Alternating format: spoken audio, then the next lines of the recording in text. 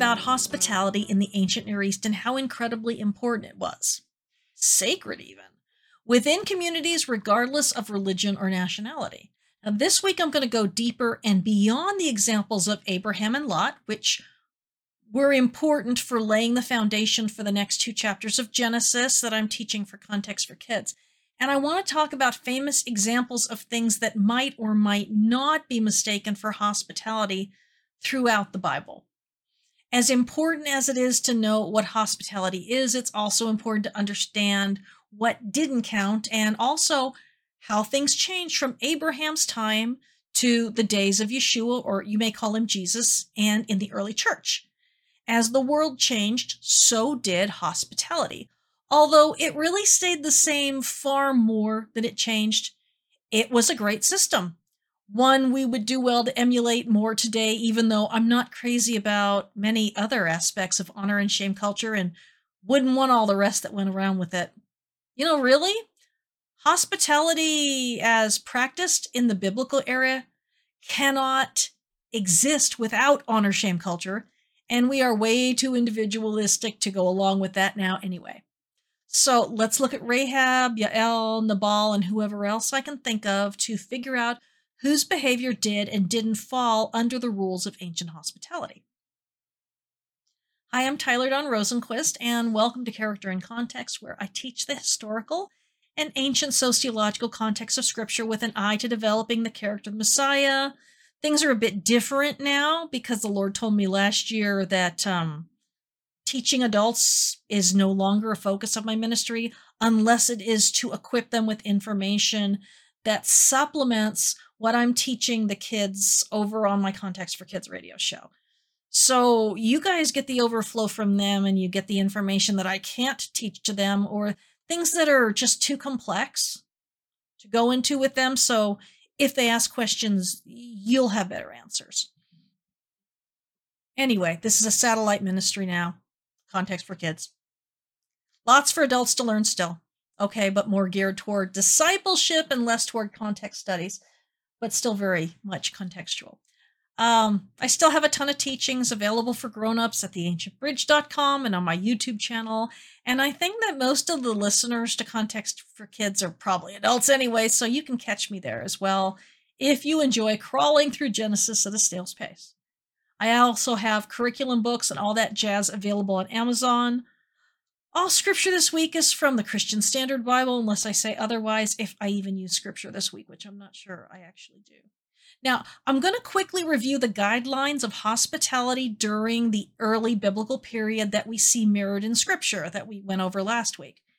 A male head of household who was in good standing with the community or the head of a camp had the authority to invite a stranger into his home for a short period of time, extending to that person temporary community membership. During this time, the guest was safe and also could do no harm to the host or his community.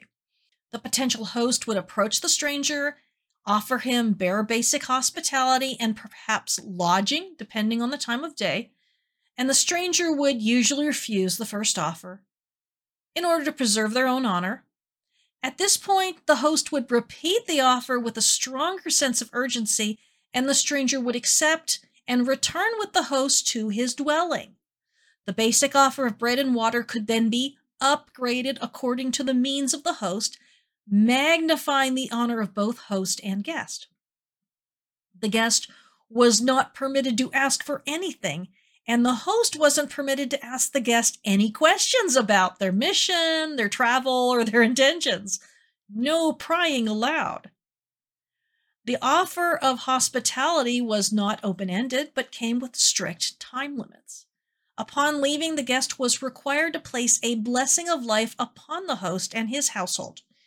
It was like a dance that everyone knew the steps to and was really something that everyone in the ancient world could depend on, which made the deviations from hospitality in Genesis and Judges 19 so shocking to the original audience.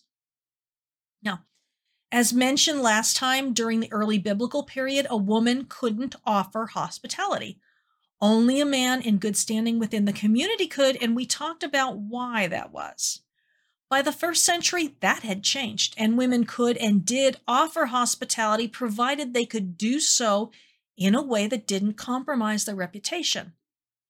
Obviously, a woman who ran a large household with male and female servants and children would have no reason not to serve as a host to travelers, which is exactly what we see happening with Paul on his journeys, as a large number of the people named as benefactors and leaders of local congregations were women, which meant that they were the ones that ran the house. Now, I want to start with two rather scandalous stories. The first being Rahab in Joshua, who was, yes, a prostitute, but not specifically a cult prostitute, as that terminology isn't used. In the ancient world, prostitutes would often have their dwellings within the casement walls of the city, which were two serious, stone walls, placed a distance apart with rubble in between, made them very strong. Prostitutes often had their homes slash offices there, as it was a very useful place to advertise their business to passerby, and would even have windows in the outer wall where they could appear in order to attract clients.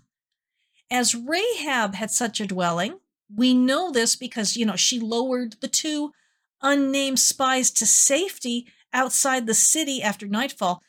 There's little doubt as to her profession. People get antsy about the two spies visiting a prostitute, but let's not forget that in the ancient Near East, there were still some serious double standards between what adultery meant with men versus women. From last week, if you recall, Judah had no qualms about visiting a temple prostitute. Literally, he thought he was binding himself to another god, but wanted to burn Tamar for her perceived infidelity when she turned up pregnant. Yeshua and Paul both had things to say about that sort of double standard, but we all know that the wilderness generation of Israelites weren't exactly known for their moral excellence. We do see Rahab protecting them and giving them shelter, but as she was not a man within the community, she had no ability or authority to offer the two spies formal hospitality and temporary community status.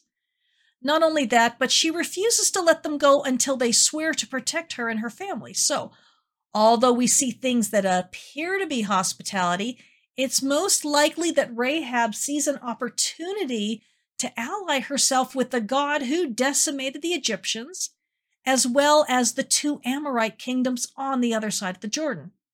She is staking her claim to the superior god and bargaining for her own safety. She clearly knew who they were and what they were up to. The Bible makes no attempt to hide the sexual nature of the entire episode.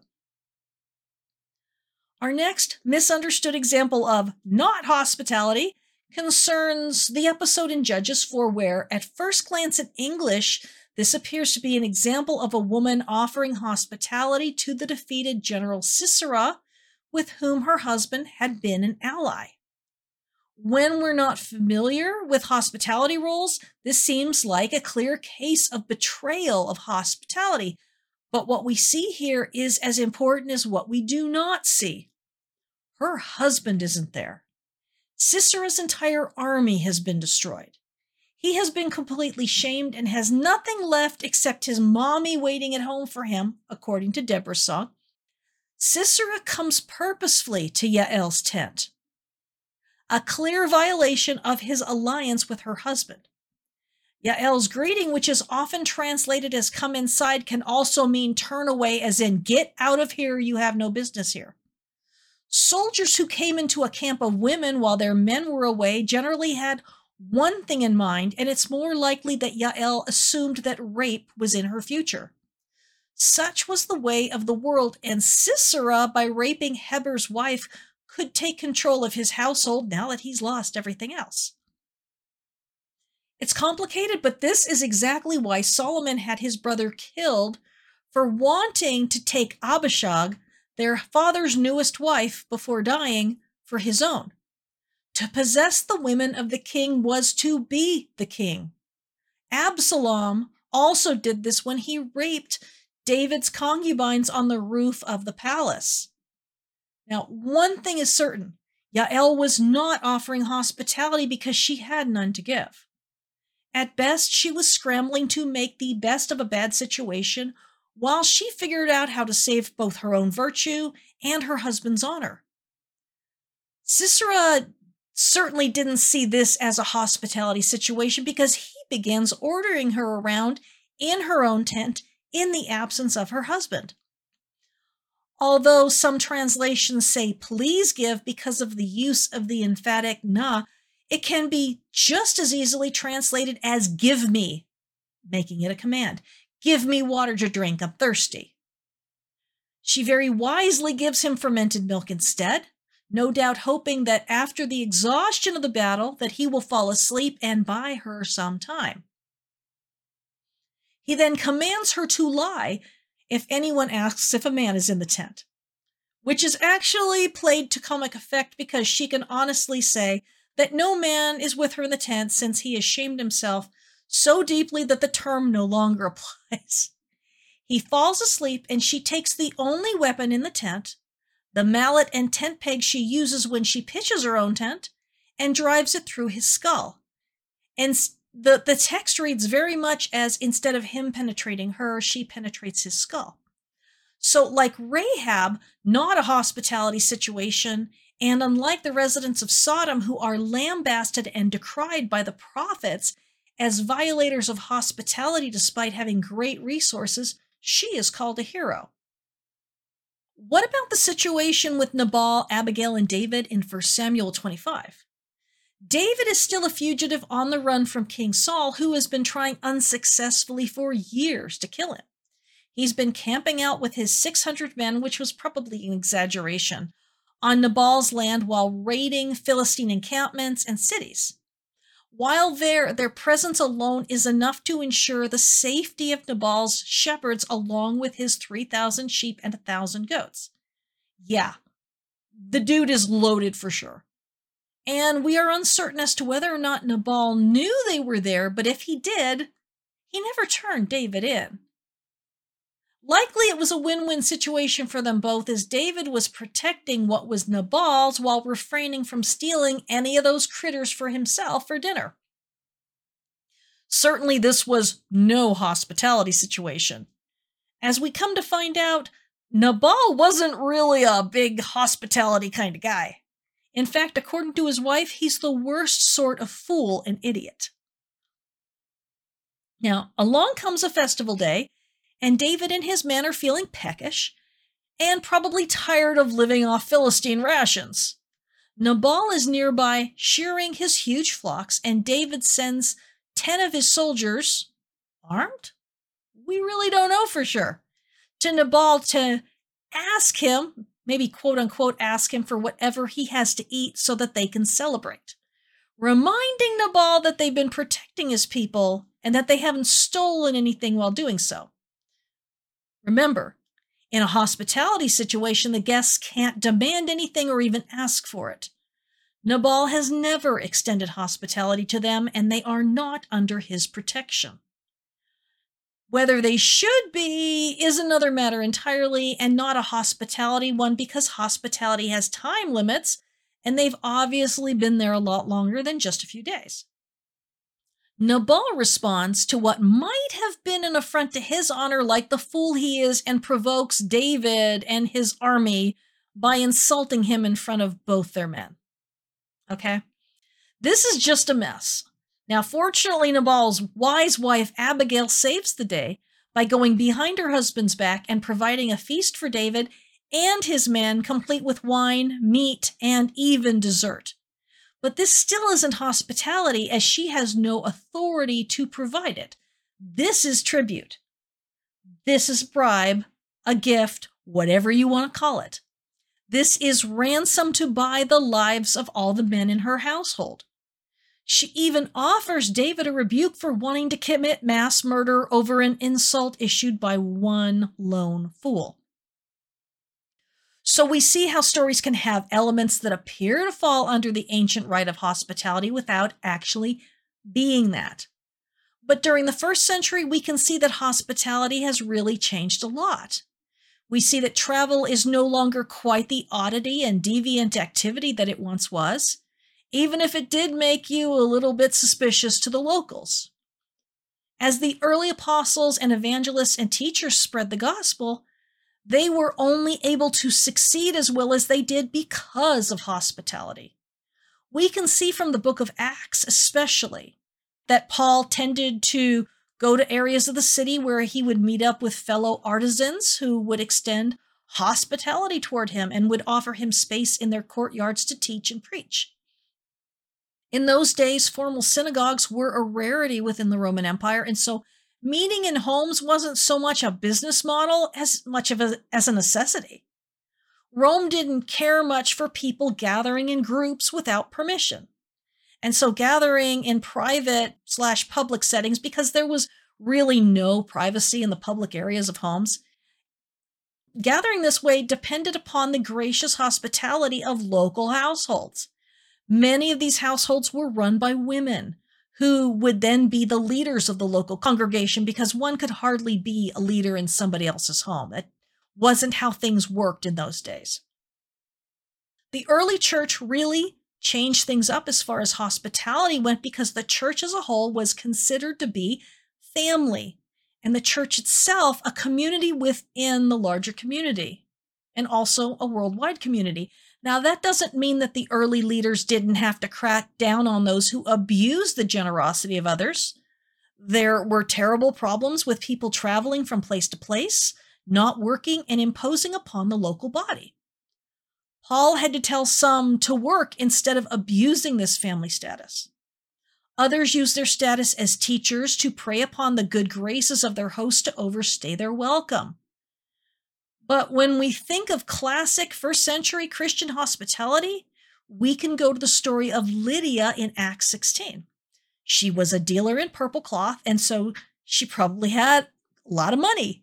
And she is described as the head of her household, where she extended an invitation to Paul, Silas, and Timothy to stay with her after her entire household heard the gospel and was baptized. She continued in loyalty to them through thick and thin until they were forced to leave the city by the local magistrates. Now, really, the book of Acts is just teeming with examples of hospitality offered by both men and women, Jews and Gentiles, rich and poor alike. Oftentimes, in Paul's letters, his reprimands have to do with breaches in the sort of hospitality that family members should have been able to anticipate from one another, but were being withheld due to status differences. Feeding people different qualities of food in Corinth, okay? Now, I'm going to cut this short because, I believe between this time and last that I've given enough examples to outline how to approach the text in terms of looking for hospitality and what does and doesn't qualify. Our modern use of hospitality just means being generally welcoming, but in the ancient world, it was a sacred social contract that wasn't optional for honorable or even most dishonorable people. Now, the next time you hear from me, I will probably be talking about the very awful reality of shaming men in the ancient world through rape. It was something that heterosexual men would do as a power play. And I will be citing some ancient Near Eastern literature in context that was written around the same time, actually. Nasty bit of context, but if you want to understand what was going on in both Sodom and Gibeah and how it differs from homosexuality, which is mentioned elsewhere in Leviticus 18:22, so it doesn't need to be read into these accounts. It's really needful. See you next time. Not going to enjoy that one.